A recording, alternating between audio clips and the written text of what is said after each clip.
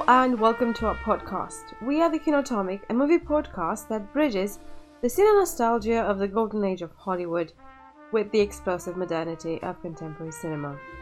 I'm your host Danny, and with me, as always, is my co-host Nick. Hello! Thank you for joining us again today for another conversation about some of our favorite films. Give us a follow on Twitter at Kinotomic if you like film noir. We begin our noir season with one of my favorite films of all time. It's one of those films whose memory of first viewing will always remain with me, I feel. I didn't watch it at the cinema, but I will always remember where I was and how it made me feel, how much thrill, fear, and awe it inspired. I'm sad to say that the director of this film, Charles Laughton, although very talented, has only had this one's directing credit to his name, begging the question, what might have been? But enough with this lengthy introduction, because I want to hear what my colleague Nick thought of it. So, Charles Laughton's The Night of the Hunter, 1955, here is a quick synopsis. A religious fanatic marries a gullible widow whose young children are reluctant to tell him where their real daddy hid the $10,000 he'd stolen in a robbery. So, Nick, what did you think of The Night of the Hunter? So it is November week 1. I'm gonna start off. I'm gonna steal a bit from the Slash Filmcast, one of my favorite film podcasts. So my watch list has had this film on it for quite a long time. It's been adapted from a book about a man with a mysterious past, weird voice inflection, and general creepiness with a penchant for murder, who terrorizes some children into trying to reveal the whereabouts of some money. But enough about Lemony Snicket's A Series of Unfortunate Events. I don't know if you'd seen I don't know if you read the books. No, I haven't, but I've seen the Jim Carrey film. So it's really quite incredible how much like of an influence this film is on a book series that I really, really love as a kid and kind of consumed quite a lot as a kid. This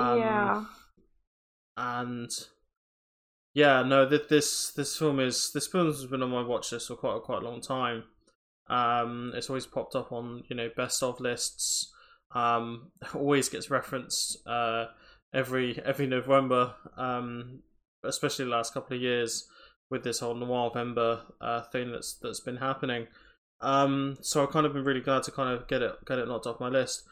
This film is incredible. That there are shots in this film that really do belong in a museum. To quote my favorite fictional archaeologist, off the top of my head, there's the almost like chapel-like shape of the mother's bedroom, with Robert Mitchum's Poocher holding his arm towards the night sky filled window.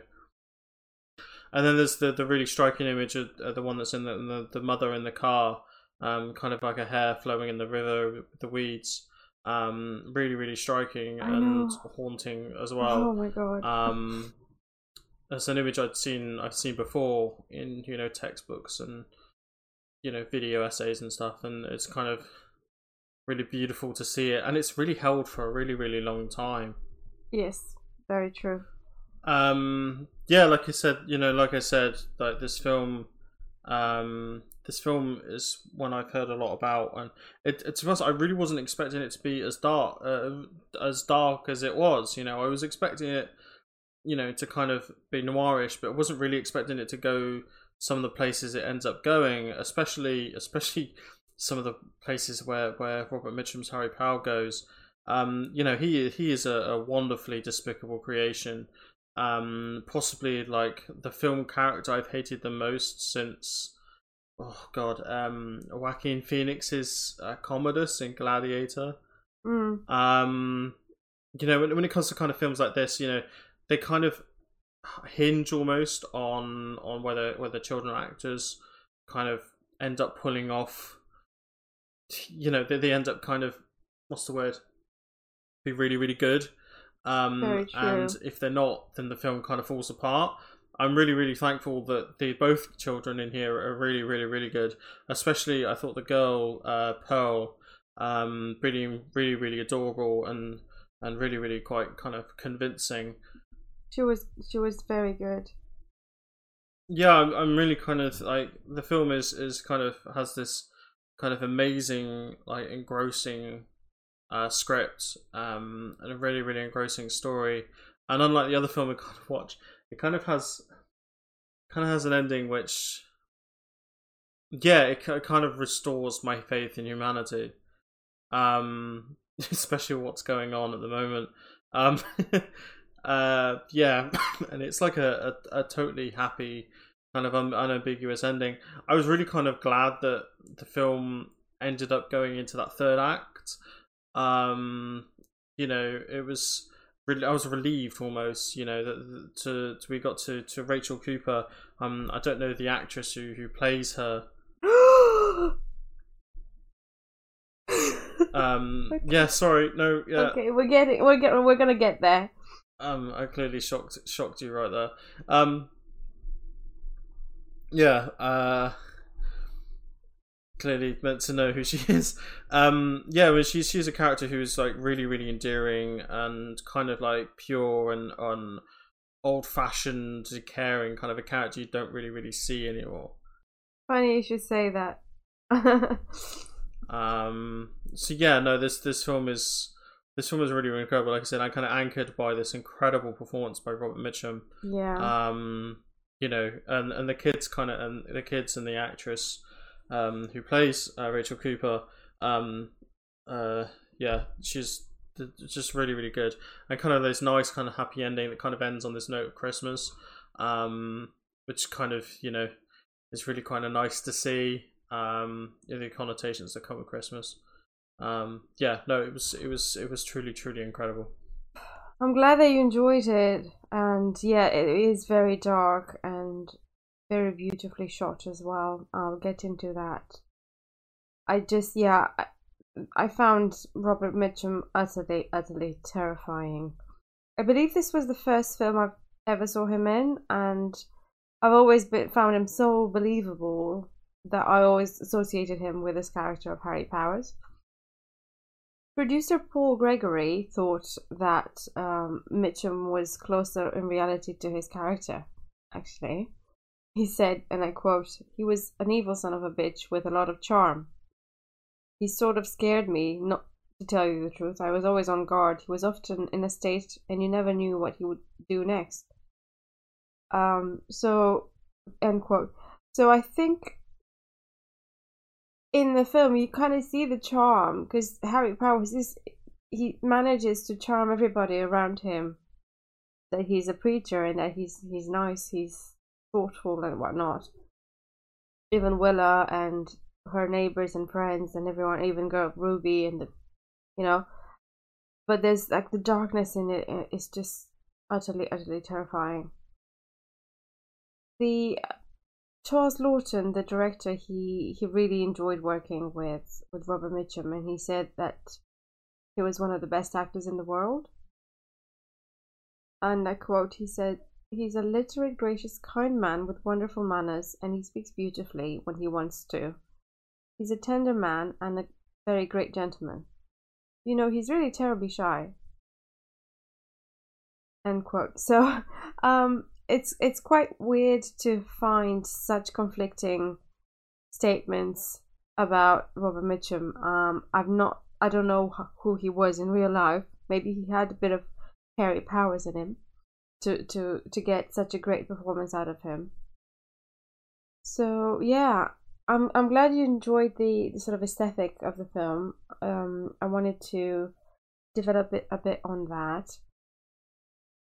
According to novelist David Grubb, on which the film is based, Charles Lawton wanted the film to closely resemble the mental pictures the author had in mind when he wrote the book.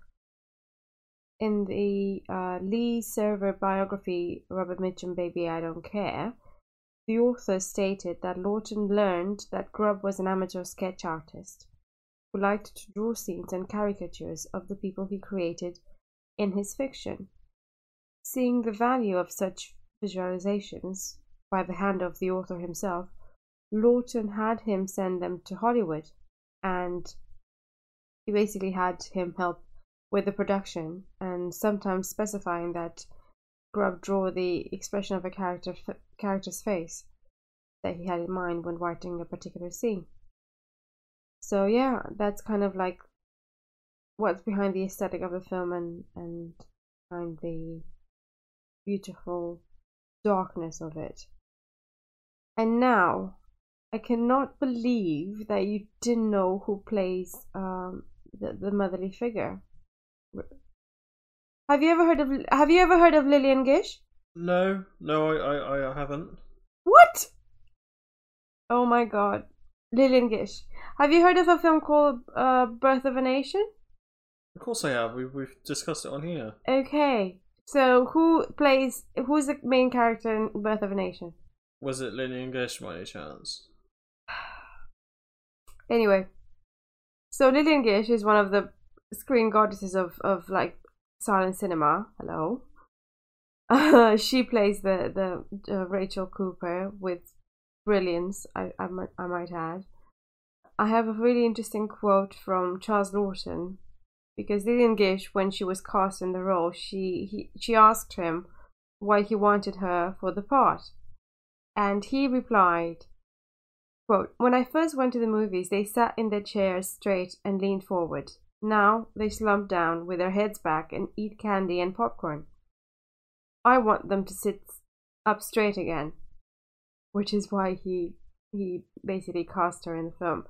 You should revisit the old silent films, because Lillian Gish was one of the great faces of silent cinema. Stanley Cortez, the film's cinematographer, had also famously worked on Orson Welles' The Magnificent Ambersons.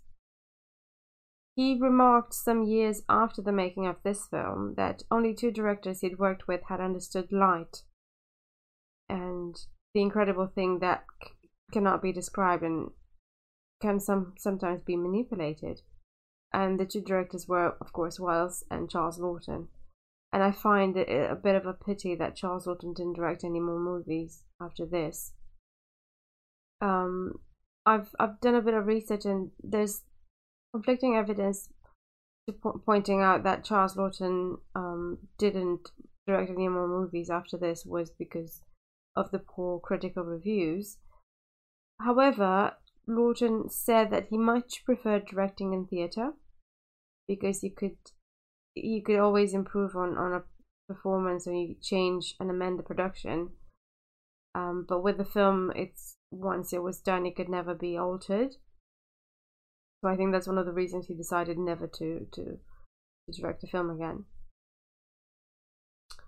But I like you said, it was just it's such a beautiful and such a dark and haunting film, and I think they knew that they had something special with this film. Producer Paul Gregory and Charles Lawton presented key members of the crew, like cinematographer Stanley Cortez and other actors, with a 1% interest in the film. This was given on top of the salaries, as it was not done to encourage them, but to reward them for their artistry, because they understood how important it was what they were doing. And one final note from me: the Dutch-born American serial killer Harry Powers was the inspiration for The Preacher, and he lured his victims through Lonely Hearts ads, claiming he was looking for love, but ultimately murdering them for the money. So yeah, I think this theme of serial killers ties us nicely, for lack of a better word, to our second film of our program. So yeah, that was a good segue. So we move on to our second film, which is 2003's Memories of Murder, directed by Bong Joon-ho. I'm just going to brief synopsis. 1986, Gyeonggi Province. The body of a young woman is found brutally raped and murdered. 2 months later, a series of rapes and murders commences under similar circumstances. And in a country that had never known such crimes, the dark whispers about a serial murder grow louder. A special task force is set up in the area with 2 local detectives, Park Do-man and Jo Young-ju, joined by a detective from Seoul who requested to be assigned to the case. So this will be the time where I'm going to butcher or every single South Korean name. This film stars Song Kang-ho, Kim Sang-kyung, among others.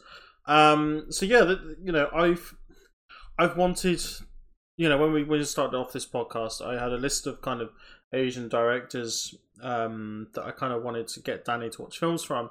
We've had Seon Sono, we've had Park Chan-wook, and now Bong Joon-ho. Oscar-winning director, please. Yeah. Oscar-winning Bong Joon-ho. I still can't believe that was this year. If there's one good thing that happened in 2020, was this. Yeah. It did. Just enjoy it. Just enjoy it. Just enjoy it. That was really, really incredible. I've actually watched that video today of him winning this best director, and it was truly, truly amazing. It was indeed incredible. So yeah, with kind of all that in mind, Danny, what did you think of Memories of Murder? Okay, so I didn't know whether to laugh or cry at this film. It was a bit like David Fincher meets Mr. Bean or Inspector Clouseau. I laughed, I cried, I liked it very much. I'm not sure I loved it. I've just seen it very recently, like as per the rule. So it just felt too raw for me. It shows violence and murder in such a real way that it makes one very uncomfortable. I believe that with The Night of the Hunter, you have the evil such stylized in such a way that you feel like you're in the mind of a psychopath, but you feel a bit far removed from it. And like you said, everything is kind of nicely tied up with a pink ribbon. With this, it felt so real. You believe that those detectives can be as idiotic as they are. You feel the frustration they feel when they have no leads and they literally have to go check the school toilet because someone told a story about someone lurking there once. I don't know. There was a bit. It kind of, after having seen Parasite, because you can't help but compare it with Parasite, I kind of understand what to expect from this director, and his mind is a brilliant mind. And you see the path, and the path is the journey is a roller coaster. Okay, so it was just a bit. It was incredible. That kid, Kwang Ho, yeah. Oh my god, my heart broke for that kid. I mean, I guess from the beginning that he was the witness, and I was just so frustrated with how they were treating him. There was too much violence, too much kicking around. I just wanted to sort of hold him and just tell him that it was going to be okay. And I think his demise was just unforgivable for me. It was like, if you've seen Sabotage. Is it Sabotage?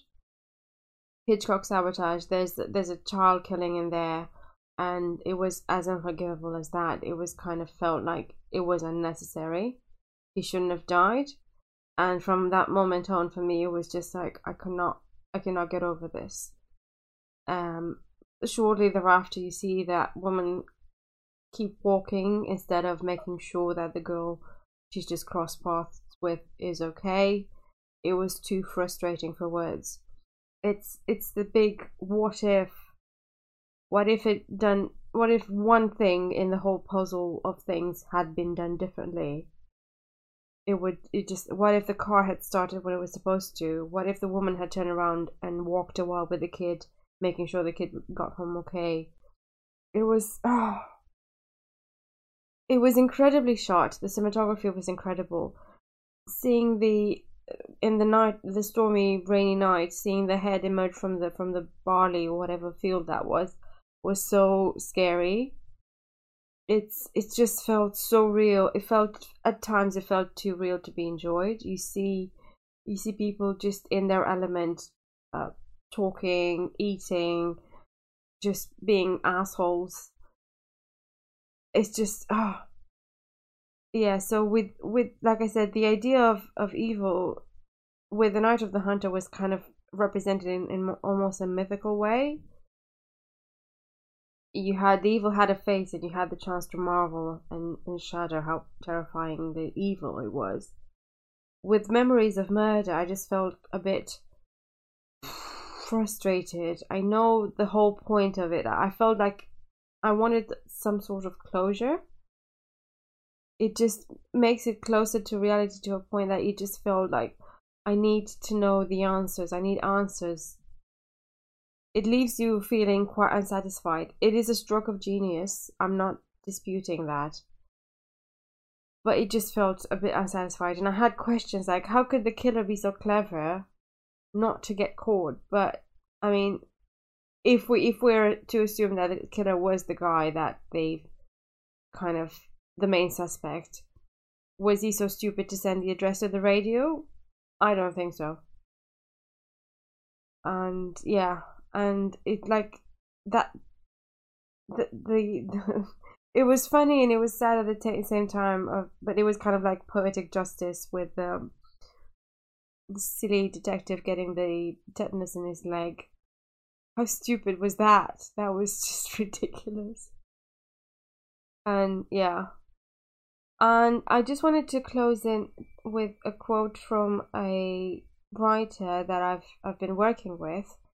As you probably know, I've been contributing to a film publication called Film Cred, and they've published a new article a few days ago on Memories of Murder, and I'll link to the whole article in the show notes. But I wanted to quote a tiny paragraph that kind of summed my feelings up on the film.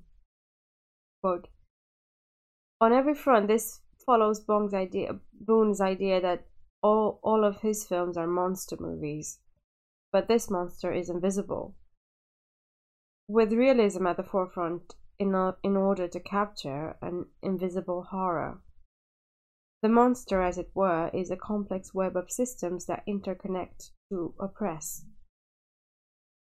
So yeah, it just kind of hit home and it felt really, really real. And that's kind of it. Yeah, I think you hit the nail on the head pretty well there. Well, I think it's quite interesting you mentioned Fincher, because I have down in my notes that I feel that this film kind of almost like out Zodiac. It's kind of really quite interesting to see the link between the two.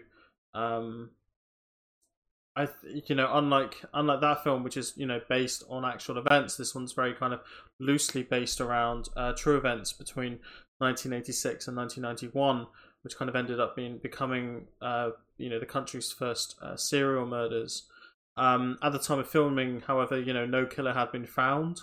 But in September 2019, which was last year, a killer was identified. Wow. Obviously, Bong Joon-ho, being the director that made the film based on the events, was asked quite a lot.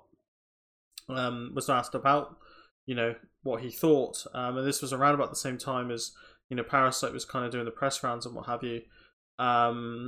So yeah, I've got a quote here from the LA Times, which I'm going to link to in the show notes. When I made the film, I was very curious, and I also thought a lot about this murderer. I wondered what he looks like. He was the only one who I could not meet. Finally, last week, I was able to see a photo of his face. and I think I need more time to explain my emotions from that. But right now, I'd just like to applaud the police force for their endless effort to find the culprit.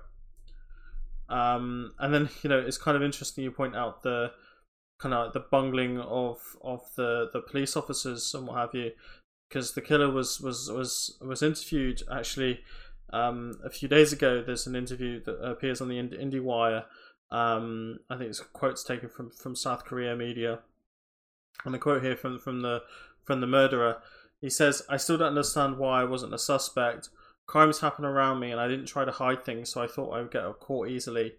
There were hundreds of police forces. I bumped into detectives all the time, but they always asked me what people around me. You always asked what people about people around me." Wow. So yeah, there was kind of one thing I wanted to kind of like talk about was how you mentioned it, like the film kind of has this kind of like weird jarring effect with like tone, as it were, which is something that's really really kind of effect kind of pronounced in South Korean cinema from the early 2000s. I don't know if you kind of remember it from Old Boy. Yes. But like Park Chan-wook is very very kind of good at that kind of jarring of black humor, but with, and then kind of like shocking violence and then silliness. Bong Joon-ho does it very very effectively here. In Memories of Murder, he's very very good at it in kind of almost detrimental effect in a film like Okja.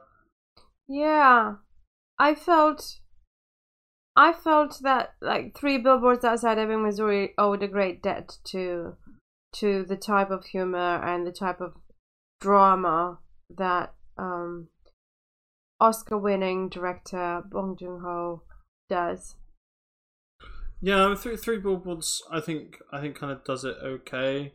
I'm not a massive fan of that film, not compared to Martin McDonagh's other work. What I think is really one of the things that's really special about Memories of Murder is that this was Bong Joon-ho's second feature film. Sorry, Oscar-winning director Bong Joon-ho's second feature film after his first film called Barking Dogs Never Bite, which is quite a raw film, but it's kind of shows kind of what was to come. In here, like when the second murder, when you see the second victim kind of come to light, there's this amazing kind of one shot where we follow Song Kang-ho's detective through the field, kind of see the kids running around and the detectives kind of like falling over, the tractor kind of like running over the footprint. It made me think of Elizabeth Short, The Black Dahlia, because the investigation was always tainted with like journalists and people, and most of the evidence was kind of damaged and destroyed and compromised, like in this film, because there were people swarming at the crime scene. Yeah, I think kind of Oscar-winning Bong Joon-ho kind of shows that really well. Kind of like the chaos of something, and kind of showing how detectives aren't kind of used to that at the time. Yeah. So yeah, I'm really quite glad you actually enjoyed this, or you saw this. I'm really glad that I've discovered another film of Oscar-winning director Bong Joon-ho. I think he's incredible. I think he's a genius. Yeah, I think he's pretty much a genius as well. I don't know how familiar you are with his filmography. I don't know if you've seen any others. No. This and Parasite are probably the only films I've seen of his. So yeah, I mean, I want to get more of his films on here. He started off, like I said, with the aforementioned Barking Dogs Never Bite in 2000. Then this in 2003, Memories of Murder. Then in 2006, he had The Host, which is a really really good monster movie. Then in 2009, we had Mother, which is a really really quite touching film. And then in 2013, he directed Snowpiercer, starring Chris Evans. One of first of two kind of joint English South Korean productions. This one starring has Tilda Swinton in it. Tilda Swinton also appears in 2017's Okja. I don't know if you remember how you said Texas Chainsaw Massacre making you vegan. How could I ever forget? Yeah. This one will probably make you more vegan. Okja. Lovely. And then obviously, he won his Oscar for Parasite in 2019. So I just want to kind of finish up with a couple of other things. I think this film really does show kind of like the genesis of all like his kind of control. Like you mentioned, the cinematography being really gorgeous. It kind of is followed on through the rest of his work. He always seems to kind of be working in different genres or different kind of titles, as it were. So action or monster movie or drama or comedy or kids film, believe it or not. With Memories of Murder, this film is very, I think it's very quite artfully done. There is a fantastic Every Frame a Painting video on the kind of the blocking and scene setting of how he kind of puts characters together and the relationship between the characters and the camera, which I'm going to link to in the show notes. Save me kind of going on about how kind of a scene is kind of played out, how kind of he typically kind of plays out his scenes. It's a very good video. It's like 5 minutes long, along with every other one of Every Frame and Paintings videos. So I really recommend that. Cool. So what have we got on for next week? So next week we'll be continuing on with our Noirvember with week 2.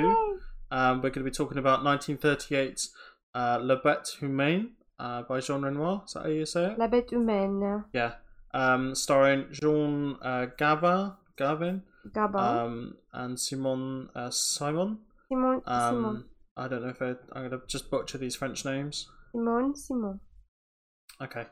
And then we're going to be talking about that with 1988's Who Framed Roger Rabbit, directed by Robert Zemeckis, starring Bob Hoskins and Christopher Lloyd. A pairing which is going to be really kind of odd when you kind of think about it. But it's one that I'm kind of really looking forward to. I think we might have in the next episode we might have a theme of infidelity, adultery of some sort. Yeah, if you count Patty Cake as infidelity and adultery, maybe. So with all that in mind, join us in for next week. Danny, where can we find you on the internet? You can find me on Twitter at KinoJoan, and my website is kinojoan.co.uk. And you can find me on the internet. I'm on Twitter at Nick S. Chandler. My website is superatomivision.com. Please drop us an email on kinotomic@gmail.com. Let us know your thoughts on Memories of Murder, on Night of the Hunter, and any kind of other films you want to talk about for Noirvember. And you can follow us on Twitter at Kinotomic. Just drop us a follow in there and give us a rating or review on whatever podcast channel you're listening on. So with all that in mind, it's a goodbye and a thank you listening from me. And a goodbye and a thank you for listening from me.